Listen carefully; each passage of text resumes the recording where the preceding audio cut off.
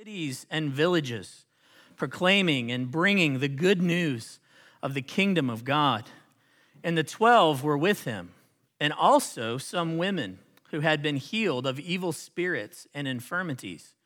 Mary, called Magdalene, from whom 7 demons had gone out, and Joanna, the wife of Chuza, Herod's household manager, and Susanna, and many others, who provided for them out of their means. The grass withers and the flower fades, but the word of our God remains forever. Let's pray. God, thank you for your word. Thank you for, Lord, giving it to us, for speaking to us through it. Lord, for preserving it for us through the ages that we might have it even today. It's been read in a language we understand. But Lord, we pray that you would grant to us more than just physical hearing. By your Spirit, would you grant to us spiritual ears? Oh Lord, teach us and train us, correct us, even rebuke us for righteousness' sake. Father, I pray for your people. I pray that their hearts, oh Lord, their minds, their wills will be transformed as you do your work by your Spirit for the glory of your Son, Jesus Christ, in their lives. Father, I pray that you would help me, your servant, protect me from error. And may the words of my mouth and the meditation of my heart be pleasing and acceptable unto you, O God. You are our rock and our Redeemer. And we pray all this in Jesus' name. Amen. So it's taken almost 20 years, but I'm finally convinced that my wife, Megan, who most of you know, Megan has a legitimate superpower. She's not here this morning. She's visiting some family, so I can say this. I know she's an absolutely wonderful woman in many ways. Many of you know that as well. But I'm saying that I'm convinced actually, that she has a legitimate superpower. Staying with me, yeah. Allow me to explain. Amen, brother. I was thinking something else. I can walk into any room of the house looking for something.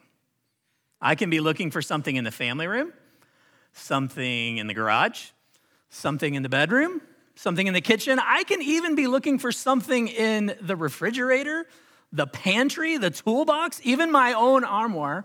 I can search for what feels like hours and not find what I'm looking for. You know what's coming next. The moment I ask Megan where that thing I am looking for is, guess what happens? She waltzes right in and finds it within mere seconds. It's unbelievable. I used to doubt my own abilities. Now I'm just convinced that the whole thing is an elaborate scheme. I think I've figured it out, and I'm confessing it now. She can make things appear out of thin air. I think that's how she does it. She's been hiding this superpower from me for almost 20 years. And I've wondered often, does she just enjoy the dumbfounded look I get on my face when she walks in and goes, there it is. Man, maybe she likes that. That's why she keeps doing it. Or maybe she gets a kick out of the pitiful excuses I come up with. Oh, I didn't look right there, but I looked generally in the closet. Whatever it is, though, let it be known that I'm on to her. I'm on to her now. Actually, perhaps maybe every lady in this room has that superpower. Do you? Seriously, do you? Yeah, you're nodding. Guys? Yeah, it's amazing, isn't it? Well, that's funny.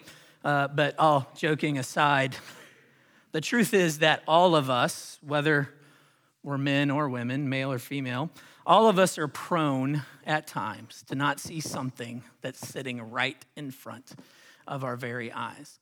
And that's why I'm making sure that we spend some time this morning in just these 3 verses right in front of us. Sure, it'd be easy to gloss right over this text. We're trying to make our way through the gospel according to Luke. It'd be easy to just move on past it to what comes in verse 4, what many theologians and pastors over the years have called the parable of parables, right?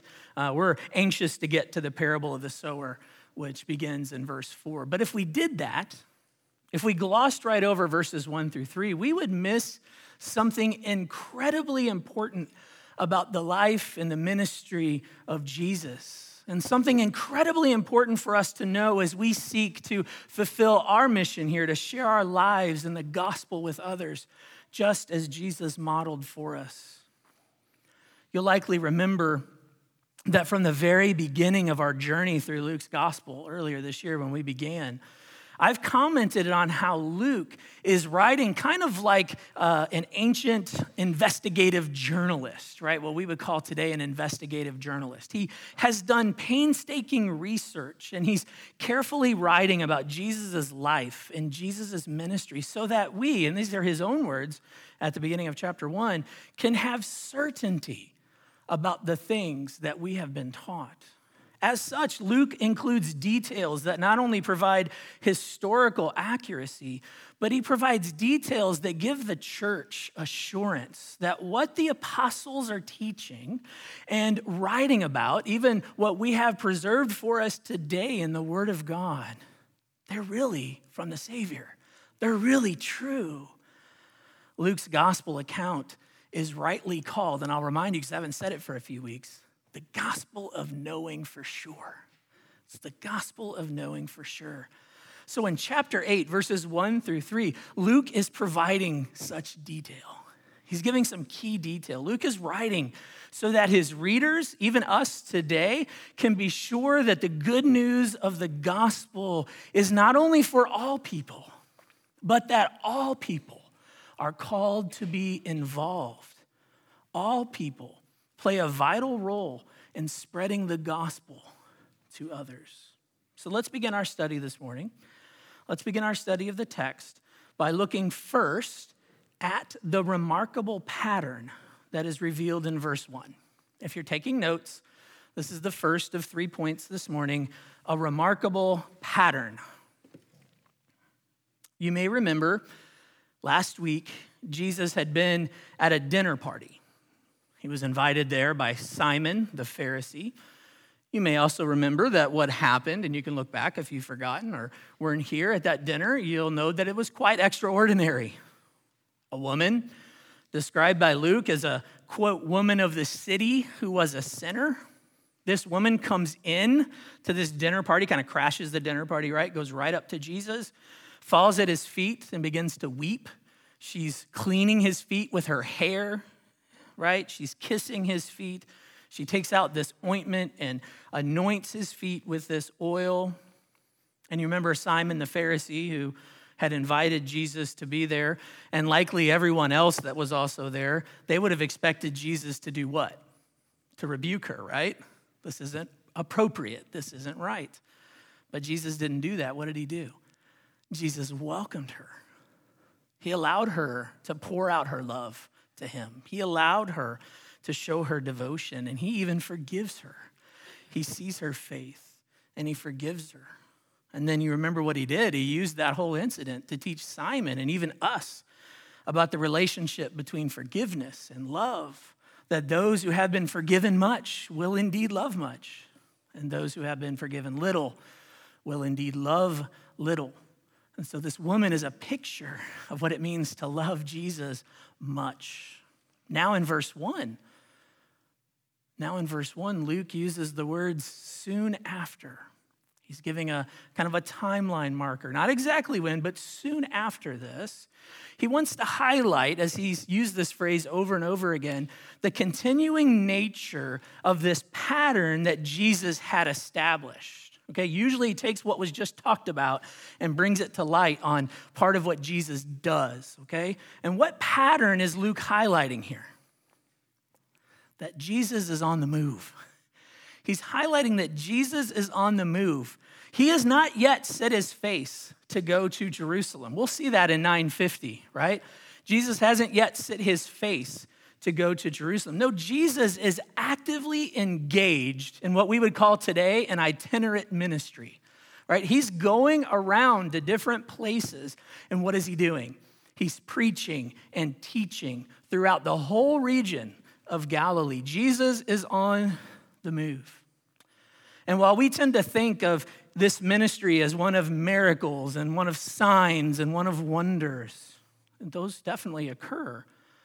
But those miracles, those signs, those wonders are but the accompaniment to Jesus' fundamental ministry task. Do you know what Jesus' fundamental ministry task was? Luke says it right here. Proclaiming and bringing the good news of the kingdom of God. Yes, he heals. Yes, he performs these things. But fundamentally, Jesus came to proclaim the gospel, to tell the good news about himself, to tell the good news that there can be forgiveness, that you can be reconciled with God. I want you to notice that Jesus did not come. Part of his pattern, he did not come, as some today often suggest, he did not come just to bring a social revolution. I want you to notice that Jesus did not come, as some today often suggest, he did not come to bring a political revolution. And I want you to notice that Jesus did not come, as it is suggested a lot today, he did not come to bring about a philosophical revolution. Jesus came to proclaim the good news that sinners can be saved, that sinners can be reconciled to God through his life, through his death, and through his resurrection. He came to proclaim this gospel, and he came to bring it to bear on all who would believe in him by faith. And listen, the gospel does change. It does indeed change societies. The gospel does indeed impact politics, and the gospel does indeed shape philosophical worldviews. The gospel is not merely an ideal that can be co-opted into some agenda for societal change, political change, or philosophical change. The gospel is the gospel. It is the power of God unto salvation for all who believe. It is the power of God unto salvation. And Jesus himself, the very word of God, Jesus comes as the gospel. I am the good news, he says, John 14:6, I am the way, I am the truth, I am the life. No one comes to the Father but through me. So come to me. Come to me and believe and be saved. And lives are changed, and then all those other things are changed as well. But fundamentally, Jesus' task was to proclaim the gospel. To underscore this truth, Luke provides what I think is a key detail that takes this pattern from being a pattern to be a truly remarkable pattern. Take note of where Jesus is going in verse 1. What does it say? He goes to the cities and to the villages. Jesus goes to the cities and the villages. Jesus takes both the highways and the byways. He goes to the suburbs and the sticks, right? He goes to all the places. Jesus has come to seek and to save the lost. And he goes where? To where the lost can be found. And where can the lost be found? Everywhere. Everywhere. Jesus, as one writer says, is not a respecter of census populations. Jesus takes the good news to the people. Now, some of you hear that and you're like, yeah, clear as day. Some of you hear that and you're like, yeah, doesn't that run a little contrary to modern church planting philosophies? I'd say, yeah, it kind of does. A lot of modern church planting philosophies emphasize nickels and noses, right? You know what I mean? Money and rear ends, okay? It emphasizes numbers and potential impact. That's the first thing that people will look at. And so what do? There's a focus on cities over rural areas because you can have a greater impact in the cities. By what measure? By what measure? Perhaps we should be balanced as the Bible is balanced. Perhaps we should go to all the places where the gospel is needed, wherever that may be, wherever God calls his people. You see, it's as simple as this, really. Jesus has established a remarkable pattern of going to both the cities and the villages, and so should we. I'm talking to a bunch of people sitting in the village of Granville right now. But we should go to where the Lord leads and bring the gospel there. And be careful that when we assess church planters and assess calls, we just don't look for some man-made measure of success of those calls. Bless the one who's called to a rural area that his church may only grow to 50 people, but they're growing in the grace and knowledge of Jesus, and they're fulfilling the Great Commission. Praise the Lord. So we need a city church and a country church and a church everywhere in between. Jesus shared the gospel in his life with all those who needed him, and so should we. So should we as individuals and as the church. But this pattern is not the only remarkable thing that Luke points out here. It's not the only one. For in verses 2 and 3, he's going to shine a light on the remarkable presence of some women who were traveling with Jesus. And so this brings us to our second point this morning, a remarkable presence.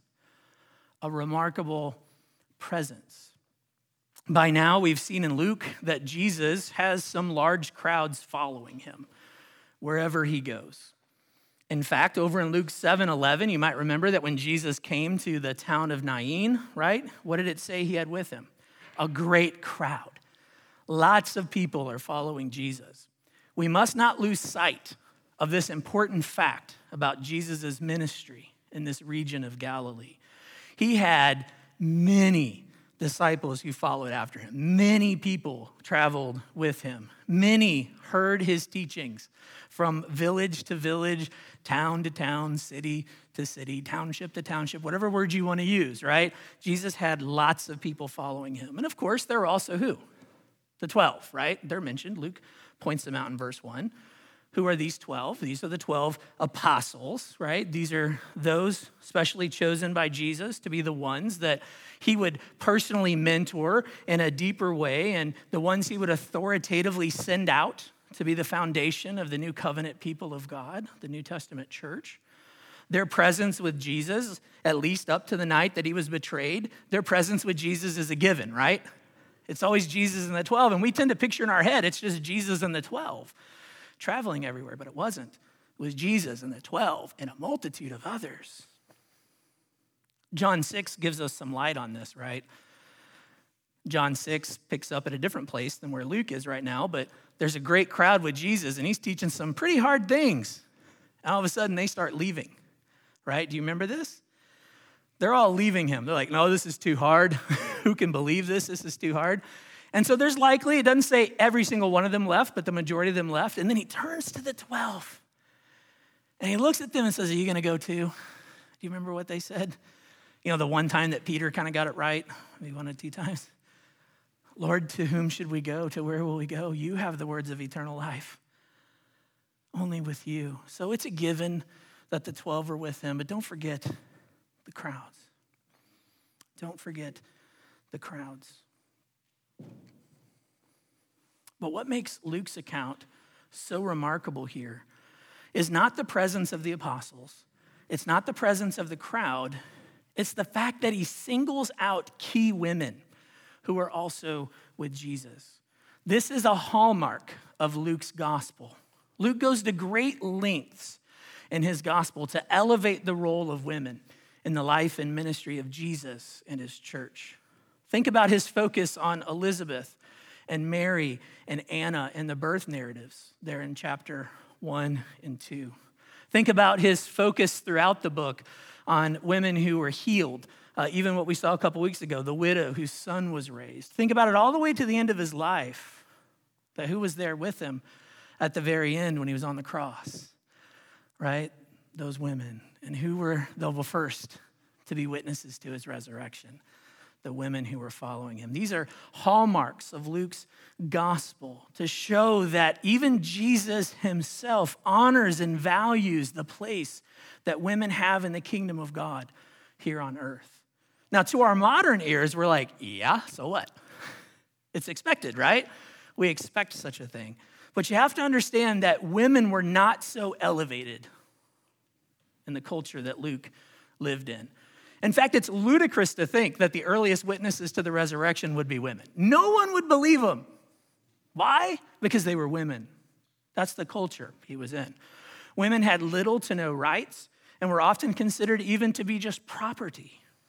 They certainly had no place among the disciples of religious teachers. In fact, the Pharisees of Jesus' day would forbid women from even learning theology. Know your scriptures, but but you can't learn theology. You certainly wouldn't sit at the feet of a teacher. So for Luke to point out the presence of these women, to call them out by name, is truly remarkable. And we would just gloss right over it, wouldn't we? But it's remarkable. You see, these women had experienced the saving power of Jesus Christ. Look how he explains. He says that Mary Magdalene, who is not the woman from the last chapter, right? Mary Magdalene had been possessed by 7 demons. Could you imagine that? Torture and torment. We're not given any details about Joanna other than she was the wife of Herod's household manager. Nothing is told to us about Susanna or the many others. Don't miss the many others that Luke references in verse 3. All we know is that the healing work that Jesus had done, which it references, was only the beginning. It was only the beginning of his total work in their lives. Jesus continued to teach them. He continued to disciple them, to instruct them in his word. Much like the woman we saw last week in chapter 7. They had received much from Jesus. They loved Jesus much. And so they went with him and they supported him in his ministry. So I want to stop for a moment and I want to make something extremely clear. I mentioned earlier in our prayers to the people that we are a congregation of the PCA. That's the Presbyterian Church in America. So here's some things that we believe as the PCA. We believe that there are only 2 genders, male and female. Okay, we believe that. And we believe that both males and females are made in the image of God, which means that they are both equal in value and in honor. Both male and female are in need of the gospel of Jesus Christ, and Jesus saves both males and females. Amen? Jesus saves both. We do, however, as a denomination that sets us apart from some other Presbyterian churches, we do believe that God has given males and females specific roles in the church. If you want to look this up later, doctrinally it's called complementarianism, okay? Big word, we don't need to fuss over the word. But we believe that God has given men and women, males and females, specific roles in the church. Just as Jesus had both males and females as disciples who learned from him and served him, so our church welcomes males and females to participate in the ministries of the church and even use their gifts to serve the church and to lead particular ministries. Not only do we have women on the staff of our church, but we have an entire leadership team composed of women. Women serve in many varied ways. But the one area, and this is what sets us apart, the one area we believe the Bible makes clear is that women are not called to serve in the area of spiritual authority. What do I mean by that? Just as Jesus only called men to be his apostles, and just as the apostles in the New Testament make clear, like in 1 Timothy and Titus and 1 Peter, make clear that the offices of pastor and elder and deacon are reserved only for men, so we continue that practice today. And I know that's a hard thing for some of you. Some of you hear that and you don't like it. But I want to make sure that all of us know this, that our practice is not a way to suppress or negate the vital role that women play in the life of the church. We do it because we want to remain faithful to the scriptures. We believe that that is what the scriptures teach. If you want to talk to any of us about it, you can talk to me or one of the other elders, and we'll explain that to you. We're not saying that women are second class, that they're less than. We're just saying we believe this is what God has given us. And even when it's hard, even when the world laughs at us and mocks us and scorns us, even when people get up and leave, which no one has done yet, but even when people get up and leave and never come back, we say, we love you. But we're going to be faithful to the word of God, even when it's unpopular. Okay, so ladies, I want you to listen to me. Let me say this very clear. You are important to the Granville Chapel. You are important. Your gifts are important to the Granville Chapel. I and the rest of your elders, we love you, and we're really glad that you are here among us. Please continue to use your gifts to care for and to build up the church. We need you here, and we rejoice to share our lives in the gospel right alongside of you. if we had just glossed over those verses, we would have missed a great opportunity to remind us of God's perfect design for his church. So far, we've got RPs here, right? We've got remarkable pattern and remarkable presence. Lastly, I want us to see the remarkable priority highlighted by Luke right at the end of verse 3. And that's our third and final point this morning, remarkable priority. So many have noted not only the emphasis that Luke places on the role of women in the life and ministry of Jesus, but also the priority that their ministry takes on, a priority that is an example for all of us, male or female. It's a priority for all of us. You can see it there in his words at the end of verse 3. Look there. It says that they provided for them, or him, right? It's either provided for Jesus or Jesus and all the other group. He provided for them out of their means. He provided for them out of their means. Some of you here are logistics minded, right? I won't ask you to raise your hand, but I'm looking at some of you. I know you're very logistics minded. You might say administratively gifted, or as I say, administratively cursed, right? So you'll appreciate what I'm going to say next. What would it have taken to provide for the needs of this large group? Traveling around from towns to villages to cities to who knows where, what would have it taken to provide for all of their needs? I mean, likely some locations were very hospitable, right? Which would have been common in this culture to welcome people in.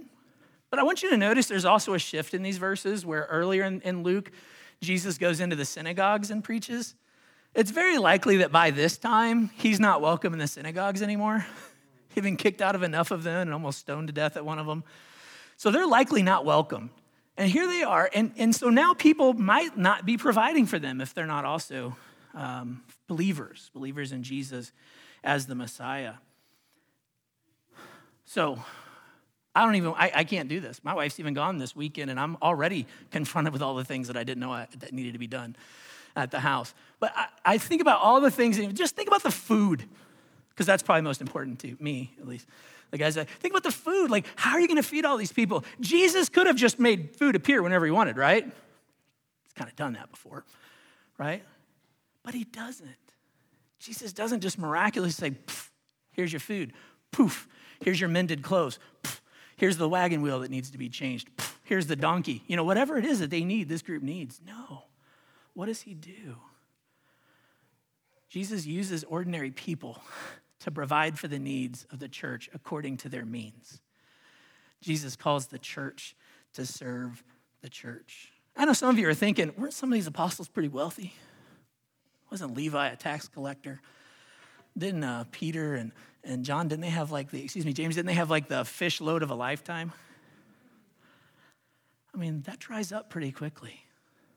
The picture we get is that they had nothing. They left everything to follow Jesus. And so this is what I think is the remarkable priority, is that Jesus calls people, men and women, not just the women. He highlights what the women are doing, but he calls people to advance the gospel by banding together and serving together to provide for the needs. It's beautiful. It's beautiful. Listen, for the gospel to go forth into cities and villages, whether it be then or even today, it takes resources. Yes, it takes money, but it also takes work. It takes the provision of all kinds of gifts to make it happen. And God, in his infinite wisdom, chooses to call people of all types of means, right? All types of means, whether that be financial or even gifts. God pulls them all together, puts them in a place called a church, right? And says, here y'all are. Now use your gifts to make the great